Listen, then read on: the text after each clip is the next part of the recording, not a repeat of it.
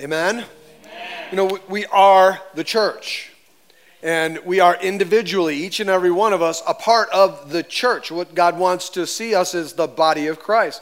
Not necessarily specifically New Life, but the body of Christ as a whole. And God has us in this place as part of the body, and you individually are what make up that body.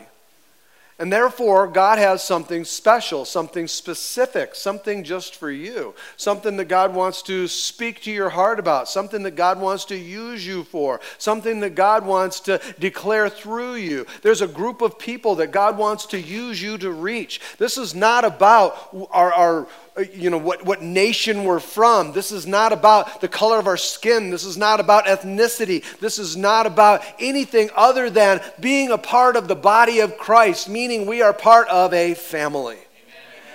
And I want to talk about that today because this is vitally important as we move forward. I really do believe as Jesus is ministering in Luke chapter 6, and he's in a very strategic place in the ministry that he is called to in this world, he's also in the example that he's given us, calling you and I, even now, to a very strategic time, a very strategic place in the body of Christ.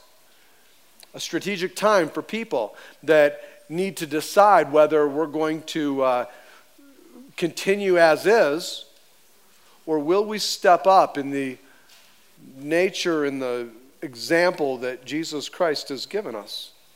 Will we do what God has called us to do? We have to decide. You have to decide that. God has told us that. He has told us what he's called us to do. So the question then is, will we do it? Amen, Pastor Mark. Come on, you got to help me preach. I want to share with you today some things that, honestly, some things that will be doctrinal, some things that will be relayed as a teaching, some things that we have got to understand, some things that, again, I think that, again, two specific points that I'm going to point out to you today that I think we get completely backwards. And Jesus, it's not because, it's because we're not following the example of Jesus. So I'll share that with you here in just a moment. But I want to read with you through these scriptures. This scripture seems very, very simple. The deeper, the further, the more we look into it, the more you'll find that there's some deep truths that we need to understand and receive out of what he's declared in these, 4 or 5 simple verses where he's just really naming names, calling people out. Jesus does that. He calls people out. And so if you want to follow along, I will put the scriptures on the screen. You can also go to the church app, and inside of the church app there is a sermon notes. You can go to the sermon notes and follow along, fill in the blanks. The scriptures will be there, and it will also then help you to go to your life group tonight and be able to follow along with your life group as to what we talked about. Amen, Pastor. Amen. So, Luke chapter 6, let me read these verses here to you. And let me start with this. It says in verse 12, it says, in these days. I explained this last week, but let me just recap really quickly. In these days, Jesus is talking about this time after which he's gone into the synagogue on the Sabbath, and he did some things on the Sabbath. One was in the synagogue, one was out in the field. He and his disciples took some grains, heads of grain, and they rubbed them in their hands to get the grain out, to separate the wheat and the chaff, to be able to eat the grain. And the Pharisees said, you guys are cooking on the Sabbath. And so they got mad at Jesus. They called him out. And the next Sabbath, Jesus was in the synagogue, and a man with a withered hand was there, and Jesus told the man, you know what, just reach out your hand, stretch it out. And the man did, and the man was healed. And the religious folk came unglued. They came unglued because Jesus was doing what religiously was not accepted, but biblically had no problem. It was absolutely biblical for him to do the things that he did. It was not religiously acceptable. And so Jesus, he very boldly confronted the religious tendencies of the religious leaders and showed them how it was not biblical what you are doing and how Jesus was going to be biblical. And so they hated him for that.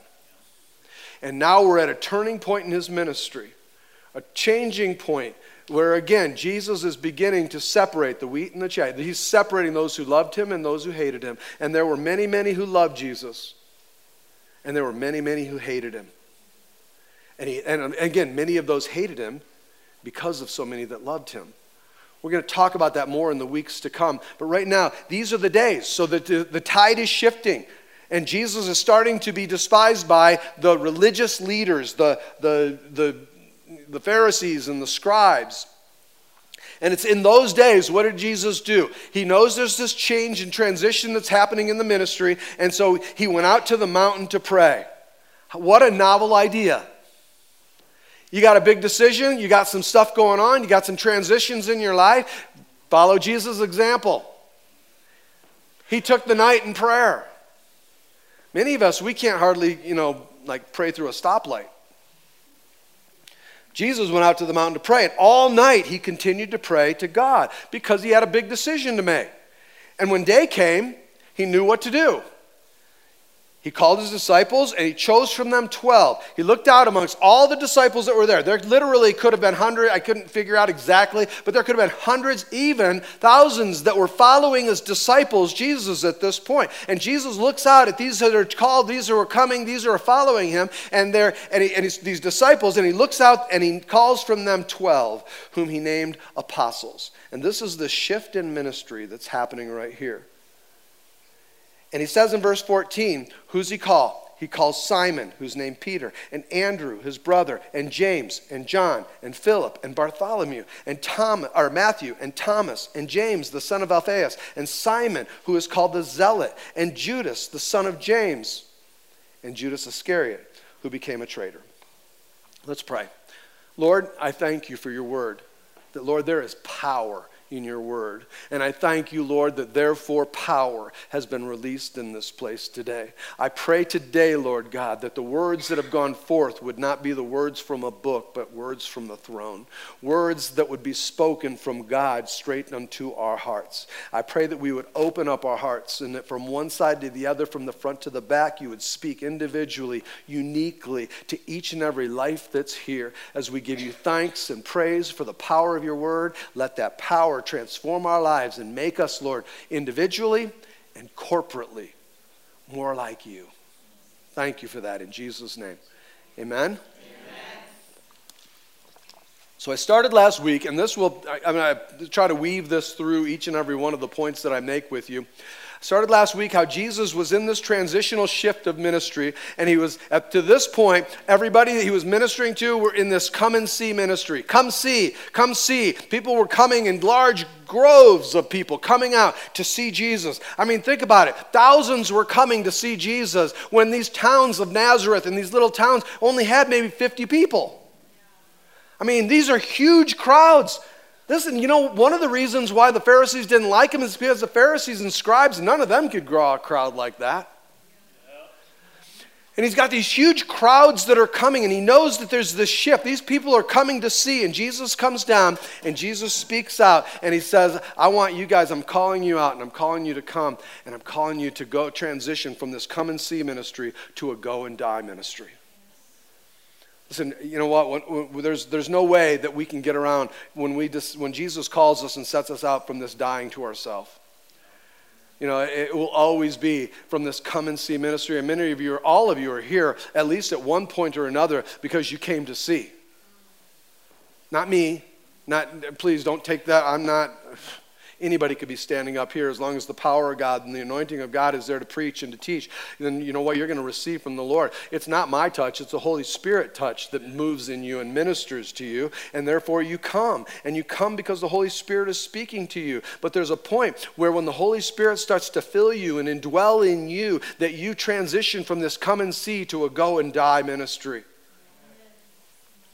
And so we talked about that, and then looking at with that in your mindset, looking at who Jesus picked and why he picked them, starting to really break this down, not individually and in a corporate setting as to who these guys are, but why did he pick who he picked, and who is it that he picked, and what did he want those that he picked and chose? Why was it that God chose them? What can we learn from this? And this really is a lesson in leadership. And I thought about, well, what, would I do this here or would I do this with leadership? You know what? You're all called to leadership. There's not one of you in here, in Christ, that's not called to a place of leadership. And if nothing else, you're called to lead yourself. Start with that. I talked about that last week. Start with that. Start leading yourself. Lead yourself in the morning to get up and make your bed. All right, clean your car. Wash your shirt. But you're all called to a place of leadership. And so moving into that, looking at the examples that we can dig into and find from the lives and from the people that Jesus chose, there's a couple of things that we see right off the bat. One is that we have to start with prayer. Humbly praying so that we can proceed boldly. If you don't humble yourself before God and pray and hear from Him and know what God has called you to do, you will never be able to proceed boldly. You will proceed with intimidation. You will proceed with some kind of, wonder. Is this really what I'm supposed to be doing? Is this really what I'm supposed to be going? Is this really what you want, God? And listen, you'll never follow through and do what God's called you to do, because what God has called you to do is going to be the hardest thing you've ever done. And you won't be able to do it on your own. And if you're just trying to do it on your own, you will fail, because you can't do it on your own. You need His strength. You need His help. You need the Holy Spirit power. You need the anointing. You need God to do what God has called you to do.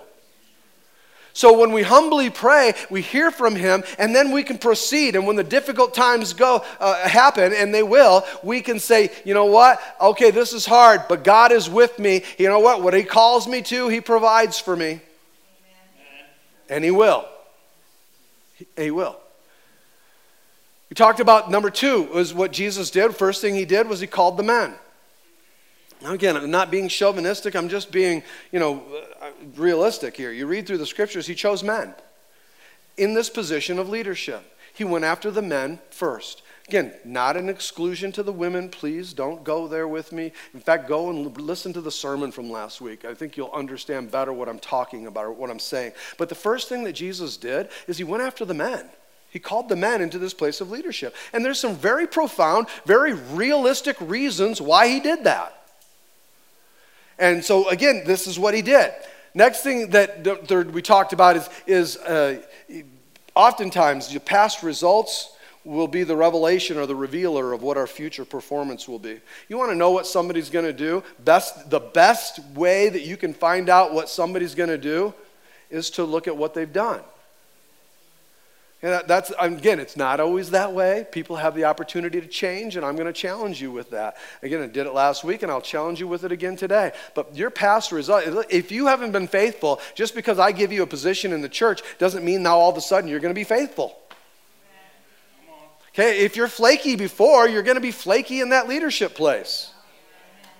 Okay, so if you want to make a change, start right now. Because right now, at some point in your life, right now is going to be a point of your past. Amen.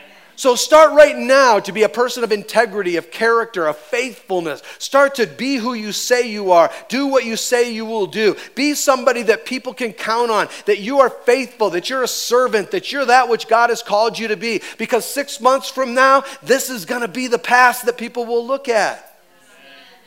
Yeah, I mean, we'll talk more about this, but, you can't expect to think an employer is going to want to give you a job if they look back over your resume and see that you've had 15 jobs in the past 4 years.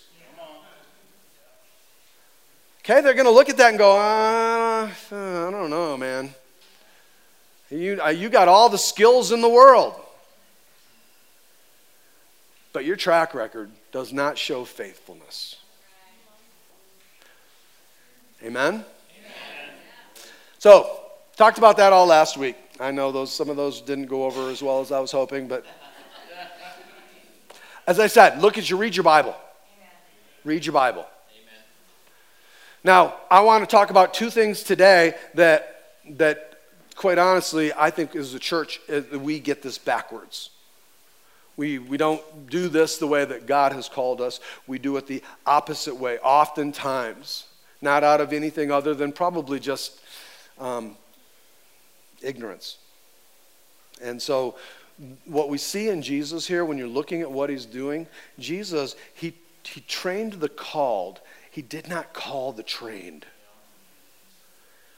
Okay, Jesus, it's interesting. Jesus went and he called his leaders.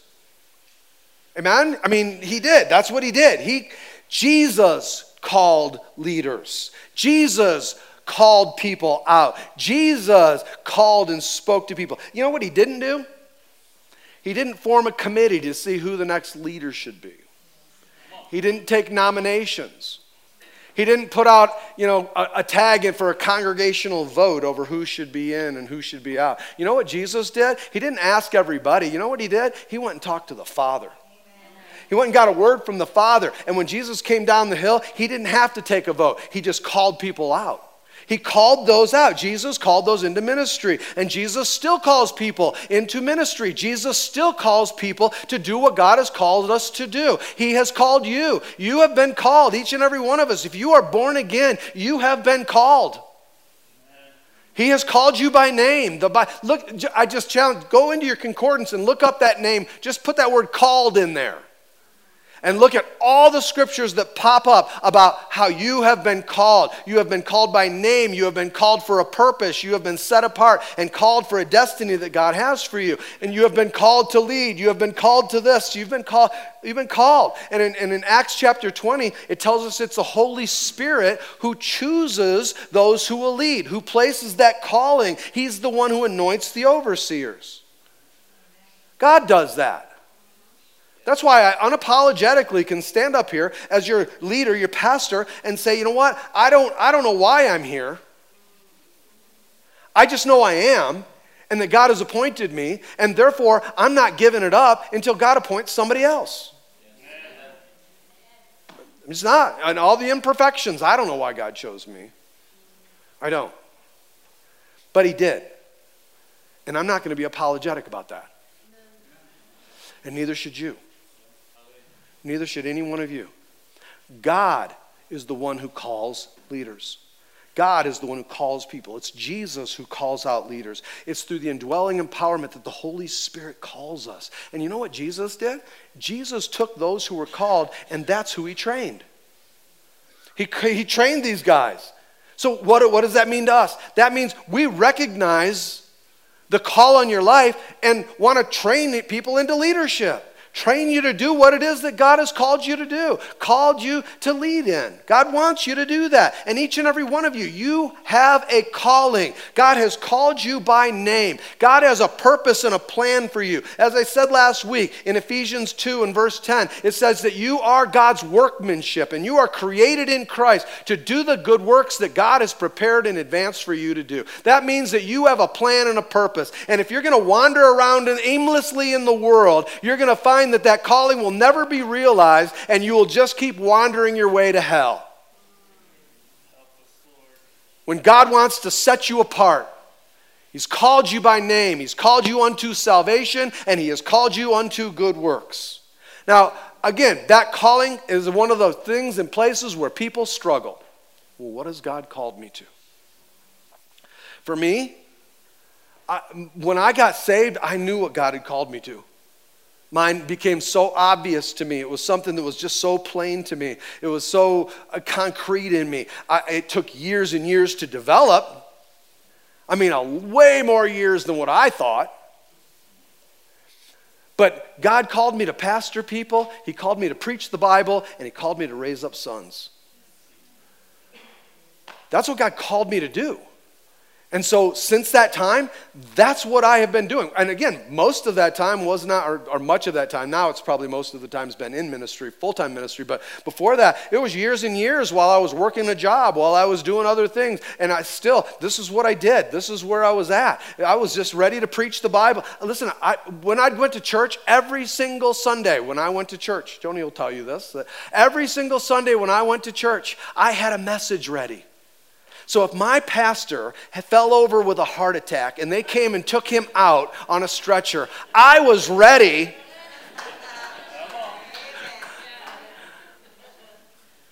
Don't you be hoping that.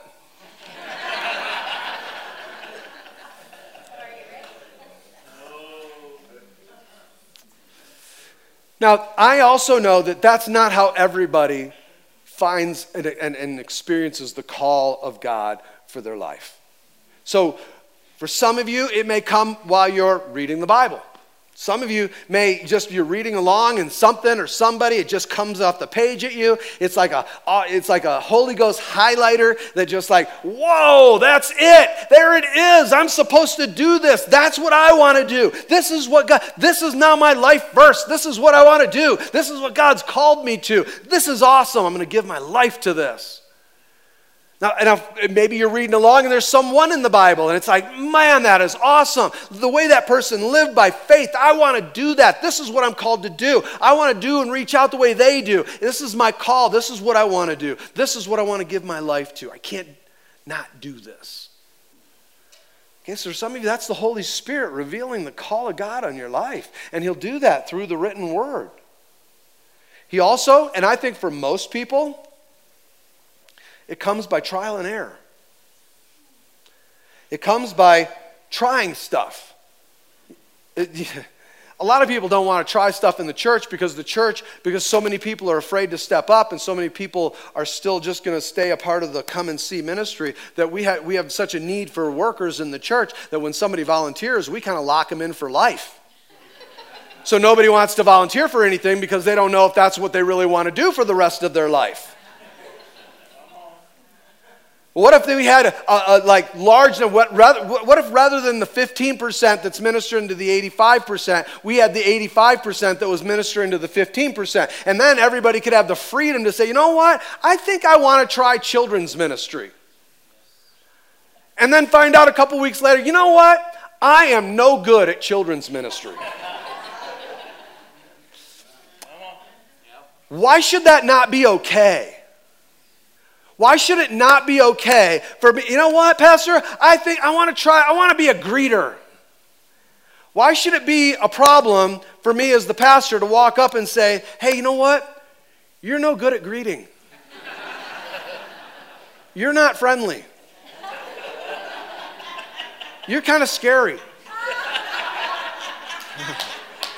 But why should that not be okay? So, because what happens is rather than going to the next statement that says, let's try putting you over here, people just get offended. Oh, how dare him say I'm not a good greeter.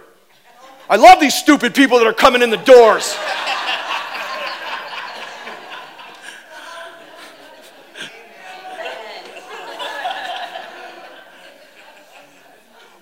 Because again, we're not allowing ourselves to be fitted into what it is that God has called us to do. And so we're just doing whatever they can train us to do.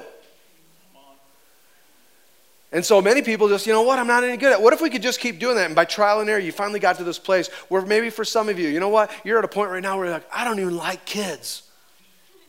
But you know what, I'll try it. You know, I mean, like, you scare children. But I want to try it. And find out that you're a kid magnet. You find out that the kids absolutely love your scary look. You find out that the kids just absolutely are drawn to you. They can sense something in you. And you find, whoa, I love this. This is amazing. I've never felt the kind of life that I feel right now, right here in the middle of all these kids all around me. I've never been so loved as I feel right now. This is life-giving. This is life-changing. I want to do this. Amen. Some of you may find that this is the area where God blesses those around you and blesses you because you're trying things by trial and error. Also, for some of you, you may realize God's calling just because, you know what, there's just something in you that's like in your gut, there's this have to. I just have to do this. I have to reach out and minister to abuse victims. I have to reach out to the prison. I have to reach out. I can't help it. I've got to reach out to those that have been through a divorce. I got to reach out and help stepchildren. I've got to reach out and help single moms. I've got to reach out and help kids. I've got to help men learn to be fathers. There's just something in you that says, I have to do this. And right there, man, it's in your gut. It's there from God. And it's God saying, do this. It's the beginning of the call that God is releasing in your life, and it starts with passion. What are you passionate about? Listen, and again, this is that thing, let me clarify. This is that thing. There's a lot of things that we're passionate about in life. You know, there's this ebb and flow of things we're passionate about, things we want, things we like, things we don't like, things we do, things we don't. I mean, we have this whole thing going back and forth of what we want to do. And our enthusiasm is hot and cold. But this thing, it just stays here. I can't get rid of it. It's a passion that I have, and I can't stop. That's God. He's placing that in you. I've been asked this question many, many times, and you've probably asked it. But how do I know if I'm called to something? Well, one, you are called to something. But how do I know what I'm called to? And oftentimes that will be realized by this inborn desire. There's just something, this inborn desire that's in your heart. That's why it says in 1 Peter chapter 5, it says, don't lead because you're compelled to lead. Don't answer the call on your life because you're compelled to answer the call in your life. Lead because you desire it. Lead because you can't help it. You want to do this. You know what? It doesn't matter, honestly, it doesn't matter where I'm at. It didn't matter if one of you was up here and I was sitting there. I would want to be leading somewhere, doing something, man, because I just can't help it. God has given me a desire. I don't even think I'm good at it. But I can't help it. In 1 Timothy chapter 3 and verse 1, Paul said, if anyone desires the office of overseer, listen, he says, it is a noble thing they desire. Notice that there's desire that's there. I had this conversation. There was a couple that came in and got saved, and I was talking then with the wife, and they're new Christians, and they were probably like so many of us, unsure of what God was calling them to. You know, have you ever felt that way? God, what are you calling me to? Sometimes even getting jealous. Why does everyone else know what they're called to? Come into church and look around. Why does everybody else know what they're supposed to be doing? But I'm just struggling with this. I have no idea what I'm supposed to be doing. What am I called to do? And that's kind of where they were at. And they're like, you know what? I don't know what God wants me to do. I know, you look at these new decisions in my life since I became a Christian. I got all these new things that I'm trying to deal with and trying to walk through, and it's wonderful and it's amazing, but I'm not sure what to do. And there was this place where it was almost like in this little bit of panic. They said, what am I supposed to do? Come on, if you're a life group leader, you've heard people say that to you. And my response back was this. Again, he says, my yoke is easy. My burden is light. Stop worrying about what you're called to. Honestly, first worry about God. Seek God first. Find yourself delighting yourself in Him. Find yourself in a place where you're passionate about Him. Listen, go for it. The Bible says if you delight yourself in the Lord, that He will give you the desires of your heart. You want to know what the desires of your heart are? Then begin to delight yourself in the Lord. I said, are you delighting yourself in the Lord? And they said, man, yes. We're reading the Bible. We're doing devotions together. We're just going through this time in our life where God is speaking to our heart. We're saying no to sin and yes to God. He's just calling us out to these crazy things, and life has just radically been changed, and it's just the most amazing thing. I open my Bible, and it's almost like I hear God speaking to me. It's like, great, that's awesome. And then they came back and said, again, she said, well, but what do I do?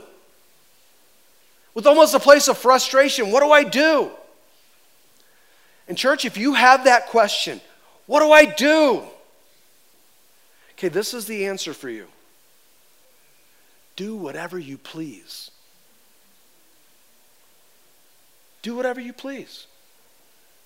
If you're delighting yourself in the Lord, then God's going to give you His will, and your will is going to become His will, and you're going to begin to do what God has given you the call to do, and you're going to do something that's going to please Him because you're delighting yourself in the Lord. And when you begin to do that, God gives you His heart. He gives you His desires. He gives you His want to, and all of a sudden you're doing what God wants you to do. Why? Because you sought after the plan, desire of your heart? No, because you begin to delight yourself in the Lord. Augustine said this, love God and do whatever you please. So what do you like to do? Well, this person said, well, I like to serve people. We love people. We're outgoing. We love to help people and welcome people and, hospitality. We love people to come in our home and to be a part of things in their home and getting together with people. We just love that stuff. So someday you'd like to be a life group leader then?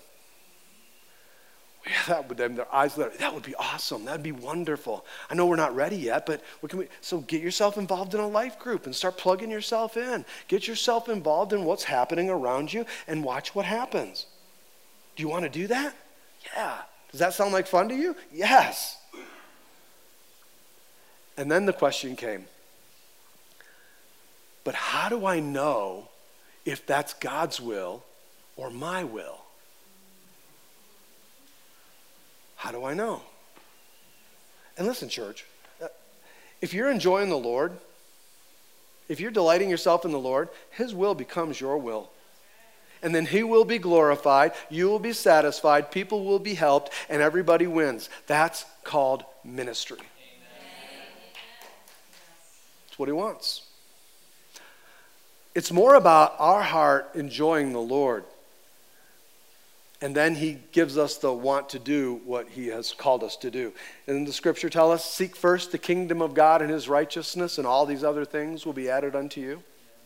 Why do we spend all of our time seeking all these other things? Delight yourself in the Lord. He will give you the desires of your heart. Look, church, you know what? I absolutely love my job. I love my job. I don't feel like I work because I love what I do. There's not a day I get up and have to do anything. I get to do the things that I do. And I tell people that a lot. Above all things, I love to preach. I love to teach the Bible. I love to get into it and to dig into it. And there are a lot of things in my life that have come and gone. A lot of things that I liked and didn't like. I mean, I used to love to play softball, but I just, I could care less. I used to love to watch sports. I could care less about it. I used to love to ski. I could really care less about it. A lot of things that come and a lot of things that go, hobbies and different things that come. But you know what? Studying the Bible, teaching the Bible, preaching the Bible, my whole life, ever since I got saved at the age of 27, I've stayed fired up for that. Whether I was up here every weekend or not, it really, honestly, I would hate to see anything change because I get to study, to learn, to read, to come to this understanding. And again, people ask, how do you study that much? It's easy. I love it. I love it. Now, I say that with this in mind. I also know that there are a lot of jobs that it's like, I don't like it. I know that there are a lot of you that have jobs and you're like, well, that's fine for you to say, but I hate my job. And I do understand. After I got saved, I spent 12 years working in a business called Runyon Marble. My brother and I opened up this cultured marble shop and we had our own business. Whoa. Found out when I opened up my own business that I did not get a day off. I didn't get to go on vacations. And I hated getting up every morning to go to this job because it was dirt. It was in Arizona. You couldn't have any air blowing in the shop because it would blow dust, and it was 120 degrees. It was dirty. It was dusty. It stunk. I ended up stinking. Everything about me was dirty and grungy, and I just don't like that. And so I hated every day getting up and going to this stupid job. And plus, I had to work with my brother every day. Oh, man. That was almost like going to, have a meeting with the tormentor every day. We just didn't at these points see eye to eye on, anything. And he was my older brother. Yeah, he was the older brother. I was the smarter brother. Just kidding. But I hated going. And for 12 years, I would sit there working all day long, wanting to be at the church, doing what I really felt called to do. And God kept me there, and God didn't release me from that, and God had me there. And it was during those 12 years and all those times that I wanted to quit almost daily, that I said, no, I'm going to see this through. God will release me when the time is right. God will take me out of this when the time is right for God to do that. And if he never does, I will do this thankfully. I won't like it, but I'm going to do this. And I learned so much. You know what? God had to get some unfaithfulness out of me before he put me into the ministry. God had to conform some things in me before he took me to where he wanted me to be. God had to do some things in showing, a real place of being faithful in me. And if it wasn't for all those days at Runyon Marble, it would not be there today. Honestly, I wouldn't still be here today. Because I would have cut tail and run when some of the troubles and trials of ministry happened. But it was during that time that God was working in me, conforming me to the image that he wanted me to be for the sake of the ministry. For your sake. He loved you that much. And no matter where you are, you may be working in a job you hate. Don't just jump from one to the next to the next. See it through. See through to completion. Show yourself faithful. Show yourself faithful to do what God has called you to do. Don't you just bail out because it gets hard. You hang in there because it got hard. And you ask God to lead you. And you ask God to help you. And you ask God to do what he's doing in you. Because that's what oftentimes he's doing in the midst of that. But I used to leave Runyon Marble, this job I hated. And I would without even going home, I would drive right over to the church. And I got to do what I wanted to do, what I loved to do.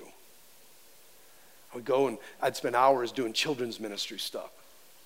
Every single day I would go. And it was almost like 2 jobs, but I loved going there. Look, maybe God has called you to a hard job, a difficult place. But when it comes to ministry, particularly when you're volunteering in ministry, this is a great opportunity for you to realize his yoke is easy, his burden is light. I want to do something I like. I want to do something I'm good at. I want to do something that helps people. I want to do something that glorifies God, and I get to pick what that something is. You get to work in that area. That's it. And what Jesus did is Jesus trained the called. These 12 guys that he called, they were all a part of his ministry already. He didn't reach outside of that. He came to this place where they were, and he called them. These guys were already serving in the ministry. They had already shown themselves faithful in the ministry. They had already shown themselves submitted in the ministry. They were already following Jesus. They were already responding to Jesus. They had already acknowledged that Jesus is the authority in my life. What Jesus says, that I'm going to do. And what did Jesus do? He started training them. If you read through in Mark chapter 7, it talks about how this is where he started to send them out. Jesus started to pull these guys together and started to do life with them. He started to teach them through the scriptures and how to rightly divide the word. He taught them how to go through the scriptures and to read the scriptures. And then he sent them out and he called them out to go do things that they hadn't done before. He told them to go out, and I want you to go casting out demons, and I want you to go heal the sick, and I want you to go out there and do some of these great and mighty exploits that I have called you to do. And I sent you out to go do that. I'm going to send you guys and call you to go out there and get your feet wet. But I want you to know that they're going to kill you because of it. So it's time to transition from come and see to go and die. Jesus, what he did not do, he did not call the trained. And this is one of the things that I think in churches today that we sometimes miss. Jesus, if you noticed, he didn't go back to the Nazareth school of scribery and look for the highest, best trained scribe he could. He didn't go to the temple and find out where they were training the priests and go find where the best Pharisee of Pharisees is. Where is that hot up-and-comer? Where is that one who just really thrives in youth ministry? Where's the best of the best? Where's the guy that's won the most Pharisees of the month? That's the guy I want. That's who we're after today. I want this guy. No, he didn't do that. And church, hear me. The reason is because you can be trained, but you still may not be called. You can train yourself in something that you're not called to do. You can go to school and you can get all the degrees, you can get all the credentials, you can get all the stuff you want, you can get all of these things that the school can give you, but if you do not have the call of God for that purpose, then you're not going to have the courage and you're not going to have the perseverance to see things through in that first month, even when things get really difficult. It takes a call. And again, I'm not against training. I am not against Bible school. I'm not against seminary. I think learning is extremely important for us. Training people is good, but listen, calling precedes training. We need to be trained in what we're called to do. So, each and every one of you are called. What has God burdened you for? What has God called you for? What has God given you as a burden?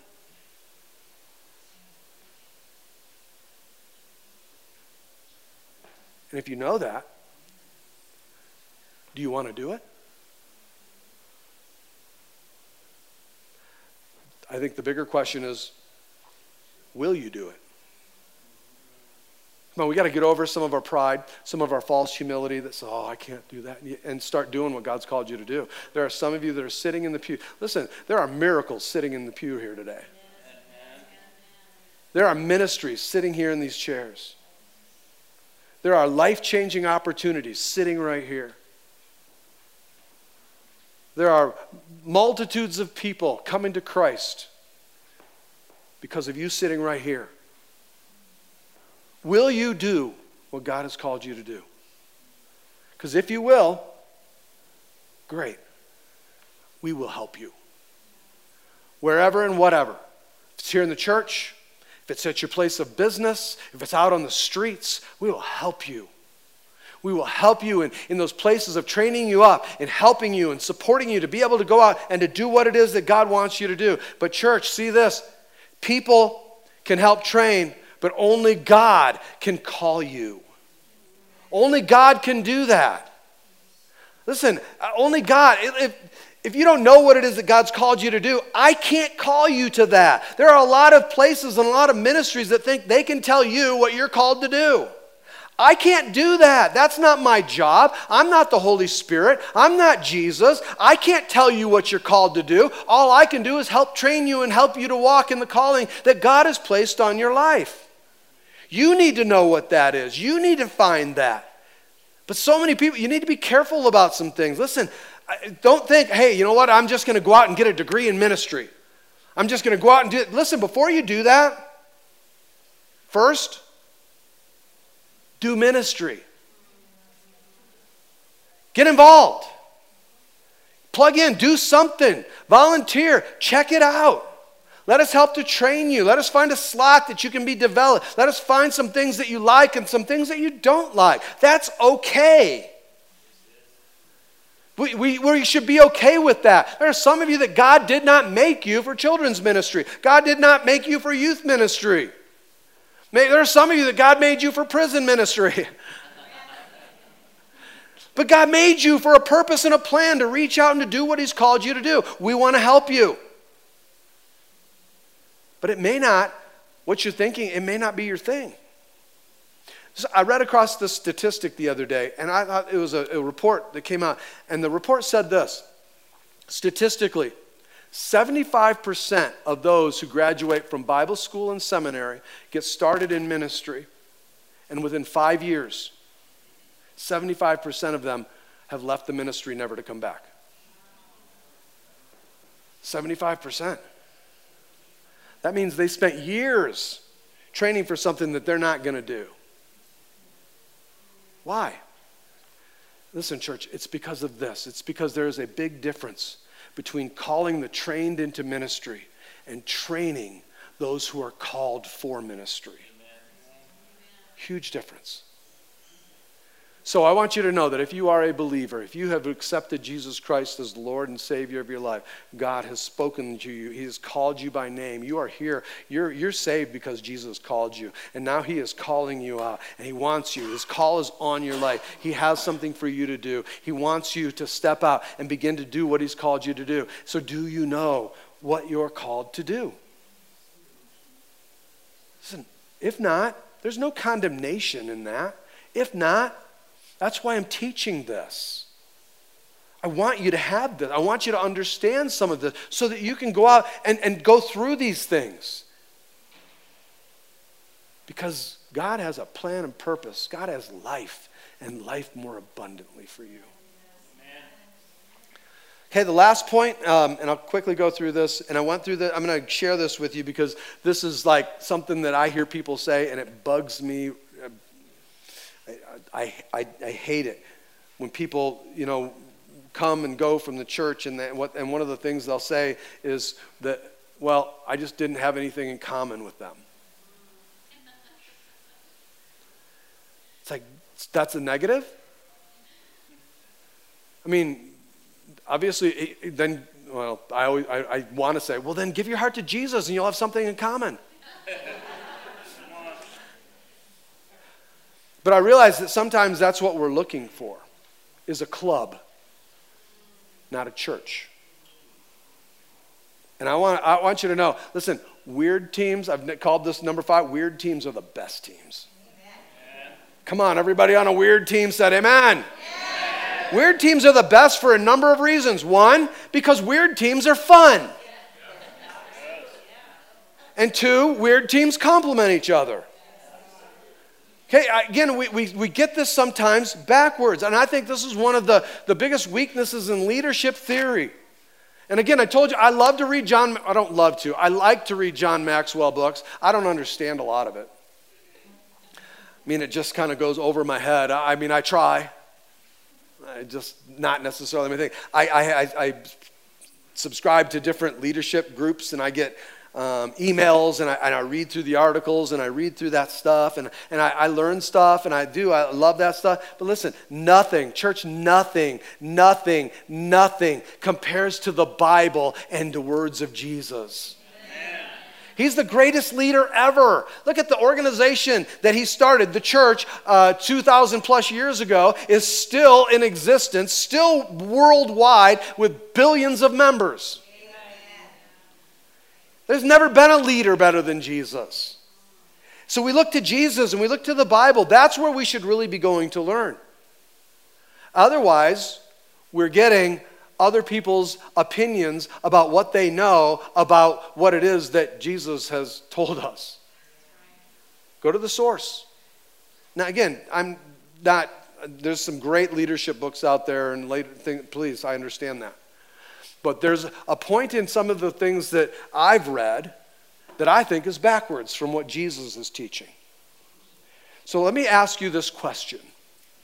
We all have weaknesses, right? Every one of us. We all have weaknesses. I have plenty of them. Probably in some respects, leadership is one of my weaknesses. I don't enjoy that like I enjoy some of the other things.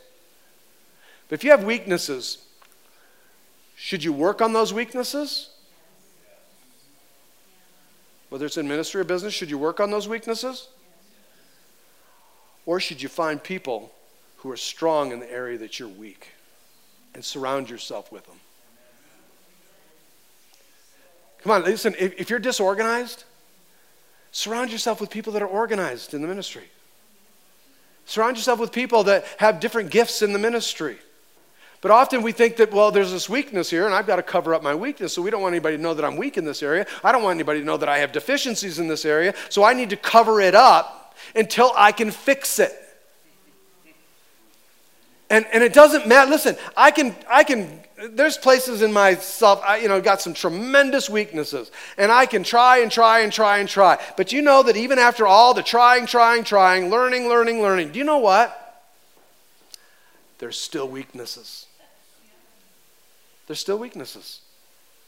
Now again, I can improve, but what we see in this, prevailing wisdom is that we work on our weaknesses, and I think we do to an extent. Please don't take this out of context. I think we do, and I want us to do that. But the better thing you can do is find some people and surround yourself with some people who are better at some things than you are, which means this: get a weird group of people, a team around you. Find a group of people that are just weird and that don't like the same things you like. Because listen to me, if everybody likes the same thing and everybody just believes the exact same thing and everybody's watching the same YouTube videos and everybody's listening to all the same music and everybody's wearing all the same clothes and everybody talks with the same vocabulary and it's the same everything. Listen, you're probably involved in a cult.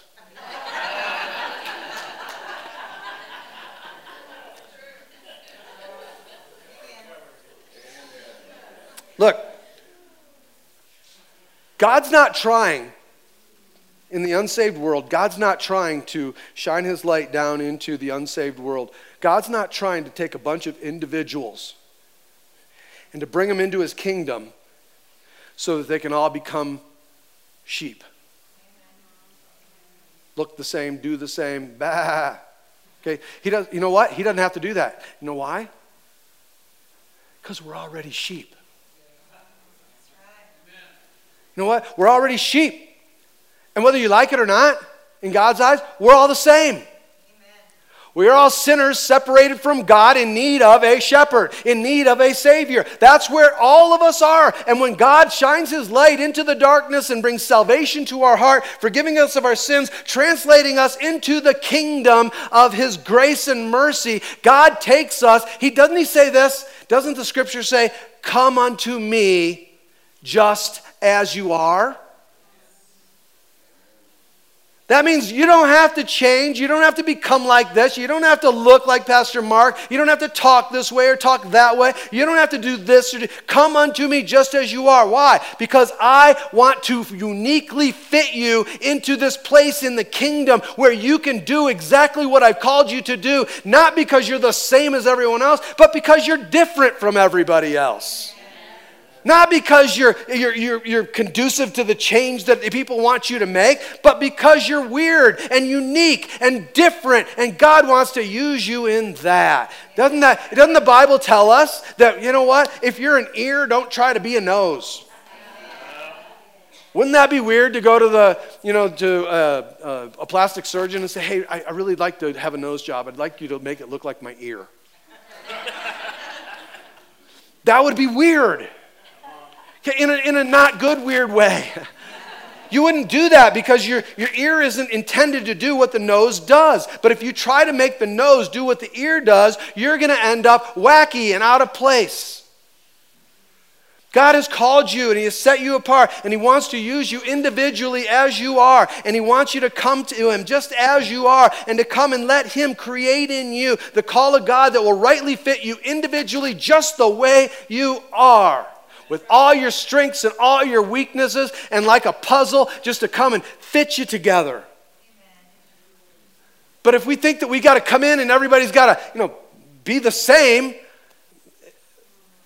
it just doesn't work. Jesus had a weird team. I've been studying through these guys. These guys are weird. Amen. Think about the team that Jesus had. John was a young guy. He was a young guy, probably even a teen. Peter, some of the other guys, they were older. John was single. Some of the other guys were married. Some of them had kids. Hey, this is a weird team of people. Most of the guys were country boys. Some of them were city folk, like Judas. Judas did not do justice to city folk. Hey, it was all these guys on the same team. One of the guys was a zealot. One of the guys was a tax collector. I mean, come on, think how weird this is. One of the guys' names was Simon the Zealot. I wonder what he did. He was a zealot, which meant this. He hated the Roman government because it was ruling over God's people. He was this punk rock kind of anarchist. I bet if Simon would have been in the 80s, he'd have been a Fugazi fan. He'd have been this anarchist punk rocker kind of guy that had this anarchist sleeve emblem on his shirt, forming his own militia. He was going to be out there. Hated the government.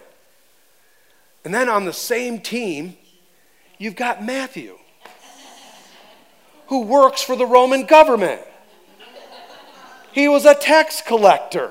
He worked for them. You know what Matthew did? Matthew ripped off God's people. Matthew was the reason Simon was a zealot. So think about the weirdness of these guys. You got this anti-government anarchist guy coming together with the IRS auditor. And they're forming this team. One guy's got a gun, one guy's got a tie and clipboard.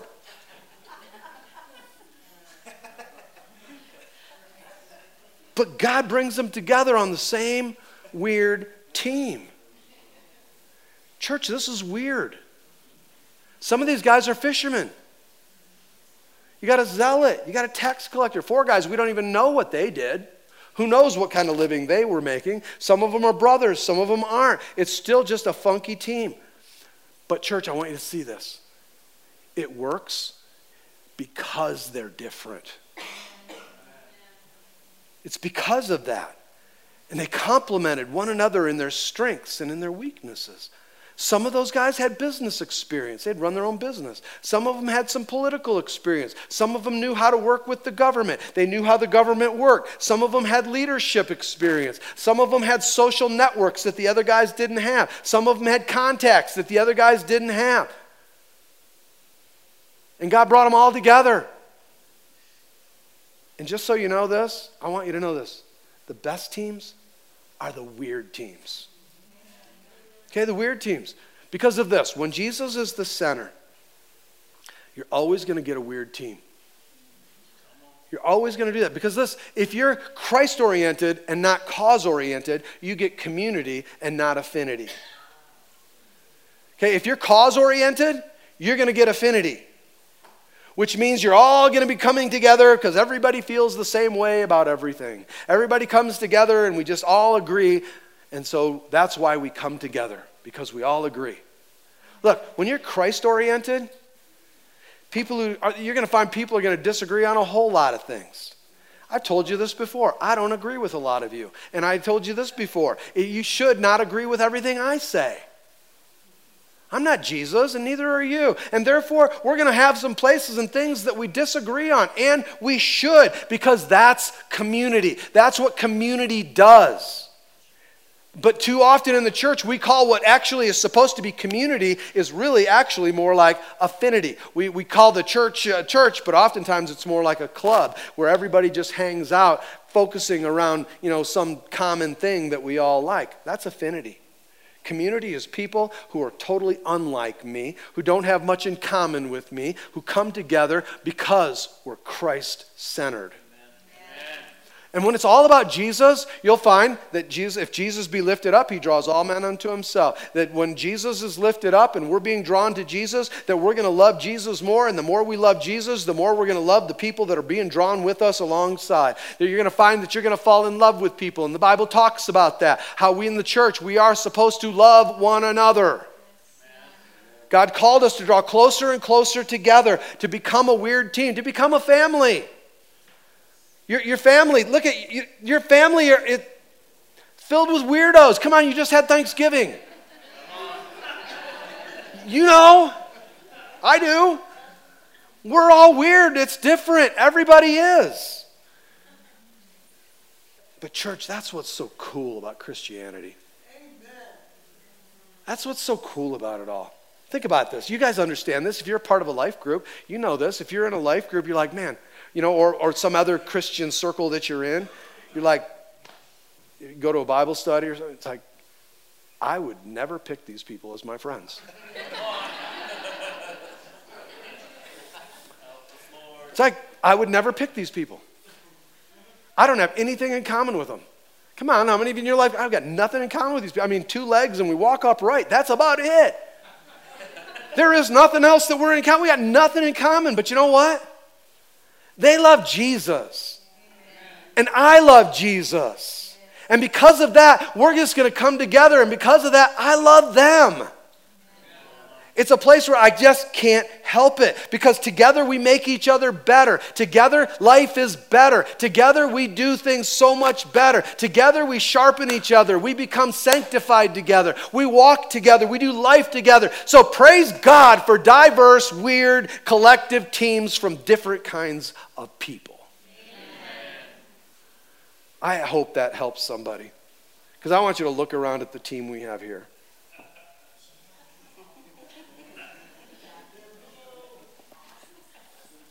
Come on, it's weird. In this group here, even right here today, we have artists. We have geeks. There's computer nerds here. I know, everybody looks back at the computer.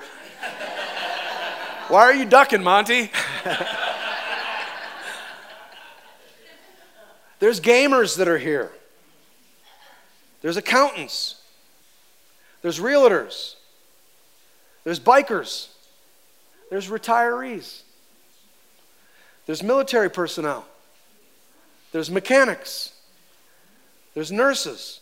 There's medical personnel. There's construction workers. And on and on and on. And each and every one of you are vital. You are necessary. You are important. You are weird.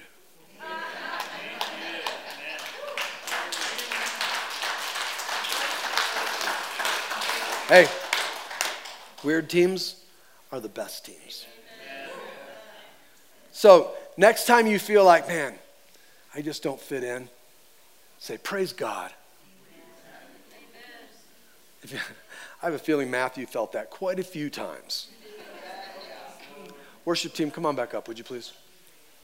You see, I bring this all up because we see this with Jesus. We see this with what he's doing as we look through these scriptures and dig in a little deeper than just the surface of what's being just written right there. We dig into that and we can see that this is what Jesus does.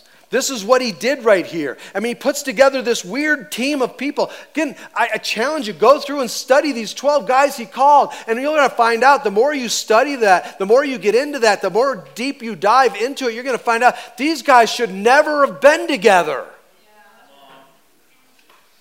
Many of them were competitors with each other. They just shouldn't have been but this is what Jesus does. He puts things together. He picks this weird team. And I want you to hear me. He doesn't pick the guys you'd expect. You know who Jesus picks? He picks a whole bunch of people, a whole bunch of guys that are no names, nobodies. And he uses them as he brings them together in this weird team to change the world. Come on. What is God calling you to do? Like you may think you came here because somebody invited you. You may think that you came here because I just have to do church. You may think it was your choice to come here today. I want you to know that none of those things are true. You're here today because God wanted you here. You're here today because Jesus drew you here. You're here today because he called you up out of your bed. He called you into your car or out and to put on your shoes. He called you here today. And the reason he called you here today is he wanted you to hear this. But he called you here today just like he's called out to those guys. He called them by name. He's calling you by name. And he called you here today so that you could respond to him. To say, yes, Lord. Yes, Lord. See, there's some of you here that you need to say, yes, Lord. You know what? I've heard of Jesus, but Jesus doesn't know me. You need to know that's the most important thing. Does Jesus know who you are? Stand before the Lord. Matthew 7 tells us many will say, Lord, I knew you, I did this, I did that. He said, away from me, I do not know you. See, he's calling some of you to receive the gift of salvation, the gift of forgiveness of your sins, the gift of the cleansing from guilt and condemnation that only Jesus can bring. He is the one who's calling you out of darkness and into the light. He's the one that has given you this opportunity today to say, yes, Lord. I say, yes, Lord. I need you, Jesus, to come into my life. I need you, Lord, to come and deliver me from myself, to come and to fit me in. I feel like an oddball, Lord, and today I am so thankful that you choose oddballs. There's some of you that today you need to say, like those disciples, they had a choice. Would they leave the Come and See ministry and respond to a Go and Die ministry?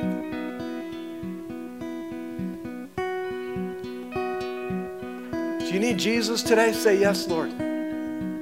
Call upon His name. He said, all who call upon the name of the Lord shall be saved. Call out to Him and ask Him to come into your heart, come into your life, and to come bless you with salvation, to come bless you with the gift of eternal life that's only found in Christ. Listen, you may think there's other ways. You may think that church membership or this or that, it has nothing to do with any of those things. Jesus said, I am the only way, I am the only life, and I am the only truth, and I am the only way to the Father. There is by no other name by which men shall be saved. If you're apart from Christ, you are apart from eternal life with Him. And today He's offering you His hand and saying, come up here, just as you are. Do you need that today? Just bow your head and say, yes, Lord. Look, it doesn't take me. It doesn't take some pat prayer that we have to say out of ritual. No, this is you saying, Lord, I need you. I can't do anything about my sin, but you can. And I trust that you will. So, Lord, I ask you to come into my heart. Come, Lord Jesus, come. If that's you today, just bow your head right where you are. And say, yes, Lord. And then tell somebody. Whether you come tell me, tell the person sitting next to you. You tell somebody, I gave my heart to Jesus. Don't be ashamed or bashful. He says, for those who are ashamed of me before men, I will be ashamed of you before my Father which is in heaven. But I also believe that there's others of you that are called today, and God is speaking out your name, and He's calling you to get off the bench, to move off the sidelines, and to get into the game. He's calling you out of the come and see to the go and die. And for some of you today, it needs to be that day that you say, yes, yes, yes, Lord. I will respond, and I will respond to you. Is that you today? Oh, it's between you and Him. Will you bow your heads with me? Lord, in the name of Jesus, we thank you, God, for the grace that you pour out, the mercy that you give, the plans that you have for us today, Lord. And I thank you that from the front to the back, from one side to the other, in every ear, every mind, and every heart, Lord, you are speaking today. I pray that you would help us to hear you. Give us, Lord God, ears to hear. Come on, just ask Him right now, Lord, give me ears to hear.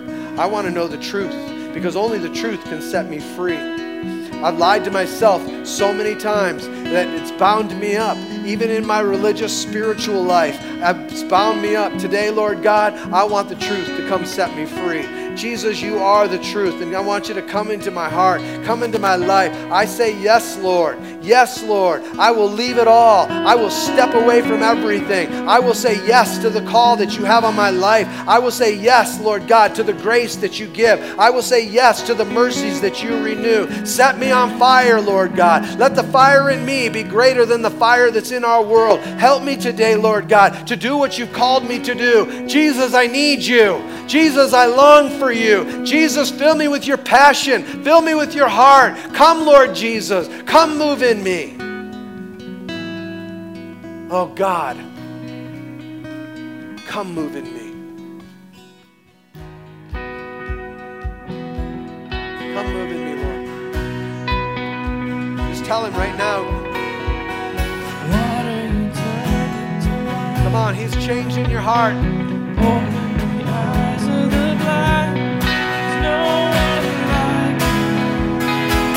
Oh, come on, none like Him. Come on, lift up your hands and lift up your voices. Into the darkness you shine. Oh, just for you He did that. Out of the ashes we rise. There's no one like you. None like you. Our God is greater. Our God is stronger. Come on. Higher than any other. Our God is healer. Awesome in power. Our God. greater. Our God is greater. Our God is stronger. God, you are higher than any other. Our God is healer. Awesome in power. Our God. Our God.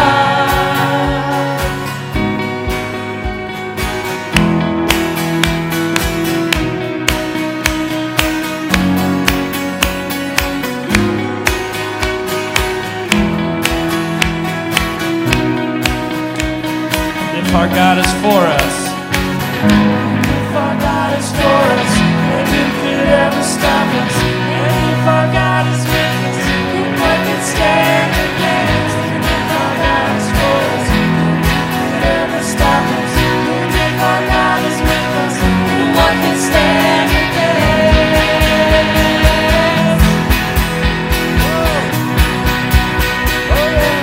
What can stand against?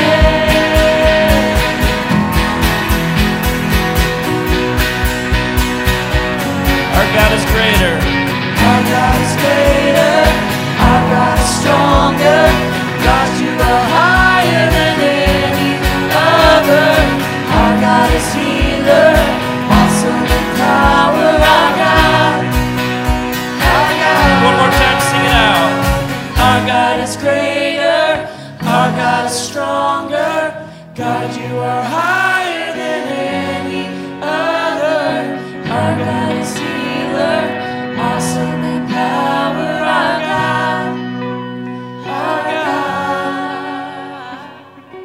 You know, I'm going to dismiss you here, and just one last illustration that I just really felt God laying on me.